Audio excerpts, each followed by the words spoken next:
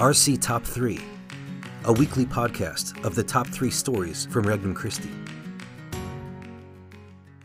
The Path to Joy, a new book to help us navigate the stages of faith. Tom Clement's spiritual journey has been a circuitous one, with a few speed bumps and detours along the way. As a cradle Catholic, he went from being an altar boy and daily communicant to spending several years searching for joy and fulfillment in a non-denominational faith. Not finding the fulfillment he was seeking, Tom returned to the Catholic Church, where he has spent decades deepening his faith and his relationship with God. Having experienced his own winding journey of faith, Tom has recently written a book called The Path to Joy, Navigating the Stages of Faith. This newly published book maps the faith journey in clear and practical steps from stage 1, I believe in God, to the ultimate stage, union with God. Along the way, Tom provides humor and examples of his own successes and setbacks throughout his own walk to joy. Tom was inspired not only from his own faith journey, but by his career in software. Tom started one of the first internet companies in the United States, selling it in 1999, and it is this experience and expertise in problem solving and processing that he brings to the Path of Joy. I think our world today is interested in process. You can watch a YouTube video on how to fix something. You can do a Google search to understand how a machine works, or how to get from point A to point B, says Tom. I'm process-oriented, and sometimes when I read the mystics, they were too mystical. My intent in writing this book was to provide a plan and a process to understanding our faith continuum and how to grow in faith. This process-oriented approach was particularly helpful to Tom, not only in examining his own faith journey, but also when inviting others to encounter Christ. I knew you were supposed to meet people where they're at, but how do we know where they are? I needed to find out where people were on their journey so that when they asked questions, I could appropriately respond. The book offers answers to both questions. What are the stages that I have taken in my faith journey, and where do I go next? And how do I work with others to help them grow closer to Christ? In writing The Path to Joy, Tom wanted to help people to understand where they, and others they may encounter, are in their faith process in a way that is easy to read and easy to understand. Reflection questions at the end of each chapter. Are you searching to know God better? Are you fearful about what others think about you? Do you admit when you were wrong? Help readers process the information on complex spiritual matters in a simple, personal, and practical way. One of the main themes of Tom's book is the virtue of joy through gratitude. Tom has spent much of his life seeking satisfaction in achievement and success, but it wasn't until he turned to God in humble gratitude that he finally found the joy and fulfillment he had been seeking.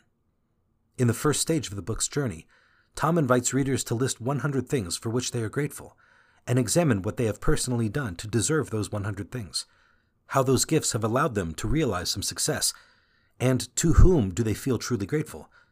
And he returns to this theme of joy through gratitude throughout the book. Since Tom sold his software company in 1999, he has been busy. He started Southern Catholic College, the first Catholic college in Georgia, in 2001. He spearheaded the founding and construction of a residential Catholic high school in Ghana with his wife. And he has spent the last 20 years of his life in nonprofits, including serving on the advisory board for Regnum Christi. But for Tom, his greatest accomplishment is bringing joy and Christ to the people he encounters every day. What God has called me to do right now is to be Christ to the person in front of me, to be a joyful person, to see the good in others, to encourage others, and have them feel some of that joy, says Tom. If this book just touches one person, changes one person, what a gift that would be. Tom is a member of the Atlanta Regnum Christi section. He currently serves on the advisory board for the Consecrated Women of Regnum Christi, and is chairman of the board for Catholic Worldview Fellowship, an apostolate directed by Father Ryan Richardson, LC. To find out more about Tom's book, The Path to Joy, Navigating the Stages of Faith, and his practical and process-oriented approach to the spiritual life, visit his website at thepath2joy.com or purchase the book on Amazon.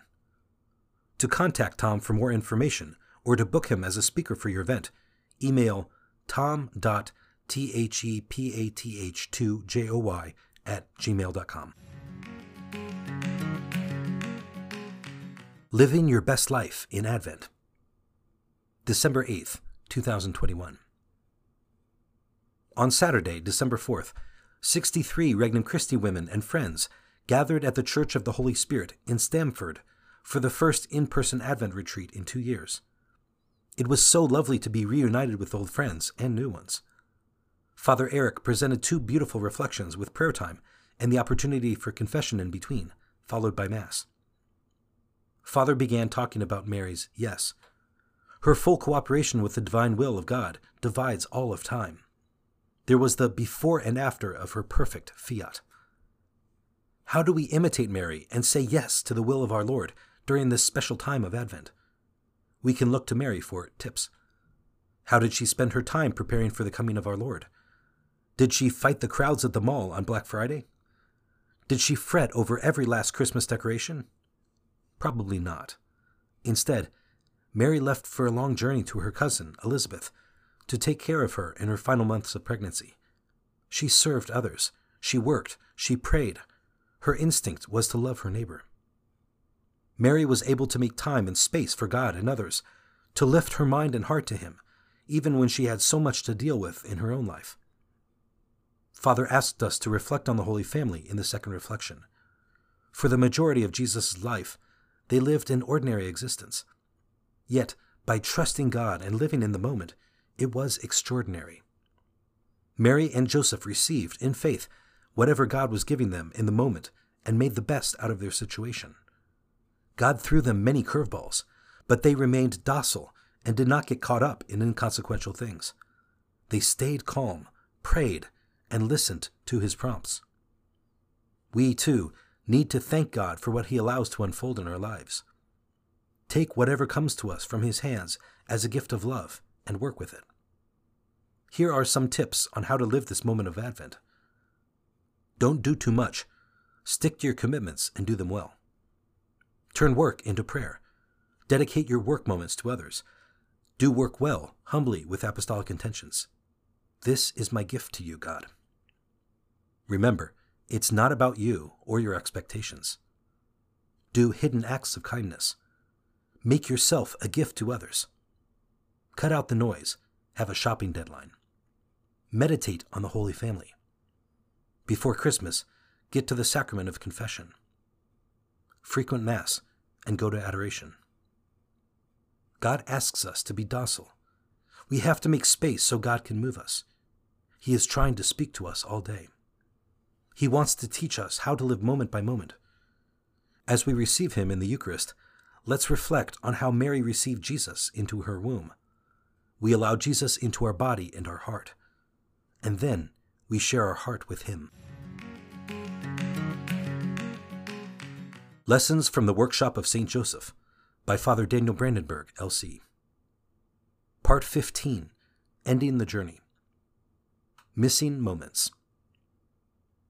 My dad's dedication in his welding shop, working to provide for our family, often came into conflict with other desirable goals. Though at the time I didn't understand, reflecting back on Dad's decision not to be at all my plays, concerts, or games has taught me an important lesson on resolving conflicting priorities. His absence was not because he failed to love me, but because there were ways he was loving me beyond my capacity at the time to perceive it. He was loving, but he was also limited. Mature love entails accepting the limitations of reality and of one's own humanity. Each choice we make necessitates the elimination of other options. Life is not a series of endless possibilities. After the episode in Jerusalem, St. Joseph's musings might have resolved around a similar train of thought. He, too, was limited, and as Jesus was growing in wisdom and strength, his own was waning. Joseph must have felt something like St. John the Baptist. He must increase, but I must decrease. Yet this also occasioned a deep fear. If he left the scene, how would Mary and Jesus fare without him?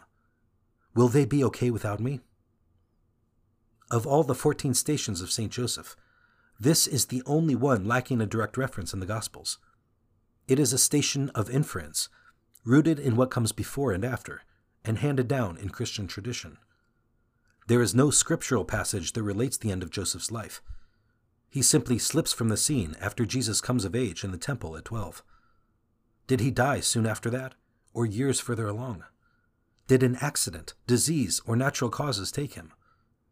No authoritative source exists to answer these questions, but undoubtedly he was gone before the end of Jesus' life, because our Lord entrusted Mary to John at the foot of the cross. Though there are many unknowns, we can postulate the question heavy on Joseph's heart as he neared the end. How will they do without me? This thought crosses the mind of nearly every man who leaves behind dependents. What impact will his failure to be there for them have? Yet somehow, after the truncating effects of death, life moves on. The world finds a way to proceed without us. Joseph's goodbyes to Mary and Jesus meet with a reassuring squeeze of the hand. And Jesus raised his eyes to heaven and said, "Father, they are your gift to me. I wish that where I am, they also may be with me." Why death incites fear. Why do we dread death? If we examine this fear, present in every culture, in every age, we find that the universal human experience of angst meeting death stems from four primary sources. 1. Uncertainty about what comes after death. 2. Dread of the pain associated with passing. 3. Concern for the pain of loved ones who remain. And 4. Regret for unfinished business. Every major world religion developed resources for better handling this passage and for honoring the dead, though for those with no religion, a growing portion of modern society, they face this crucial passage alone and left to their own ingenuity. No wonder our world fears death and attempts to hide its inevitability from consciousness. How is the experience of death different for a Christian? We die, just like everyone else. Does faith make any difference? 1. Uncertainty. To address the first source of fear, there are three types of certainty that undermine it and inspire confidence. The weakest stems from the crowd. There is safety in numbers, and if everyone else does what I do, thinks what I think, and reacts as I react, I can't be too far off the mark. Everything from fashion trends to scientific consensus allow this model of certainty. A second form of certainty stems from first-hand experience. If I saw a car run a red light and strike a cyclist, I could relate that certitude in the police report because I was a witness and saw it with my own eyes. A person's preference for ice cream flavor derives from their experience of taste, just as their experience of cutthroat capitalism or unjust socialism will affect their adoption of political preferences. First-hand experience is difficult to shake, and it is a powerful source of certainty. Most powerful, though, is the certainty derived from relationships of trust and love. When a toddler trusts his mother, her caresses can calm the panic incited by peals of thunder and flashes of lightning in a storm. When a fiancé adores his girlfriend, he moves to excess and sometimes irrational behavior to win her esteem or prove his devotion, even against the certainties of the first two types. Faith fits into this third type of trust. Faith is not seen, but rather the assurance of things hoped for, the conviction of things not seen. This certainty derives from that relationship of trust in God. Because he has proven trustworthy, and because he is all-powerful, all-knowing, and all-loving, I can trust in him with all my being. God can conquer any storm. For a Christian, the uncertainty surrounding death is mitigated somewhat by the first type of certainty, because they are part of a church of other believers who support them in prayer and belief. The second form, too, is accessible through the first-hand experiences of others who preceded them in death, and the difference faith made. Most importantly, though, their confidence comes from relationship with God. It is Jesus' promise that assuages fear. When I go and prepare a place for you, I will come again and will take you to myself, that where I am, you may be also. Christian faith gives us a window into what comes after death. Faith makes all the difference in facing the end of life by stripping it of uncertainty. Without faith, there is only terror and despair. Even with it, though, the other three sources of fear can still remain: pain, loved ones left, and regrets. How does our Catholic faith deal with those fears? What can St. Joseph's demise teach us about overcoming dread of death? 2. Pain.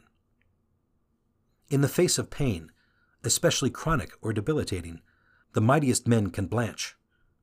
During a low point of my cancer treatments, after months of chemo, dialysis, hospital visits, horrific back pains, and no prospect of improvement or cure, I understood firsthand how the outlet of suicide can become a serious temptation. Pain obscures hope. It dims reason and inspires despair. Even the greatest of the Old Testament prophets prayed for death in a moment of darkness. We do not know how St. Joseph died, but like most men, he experienced pain.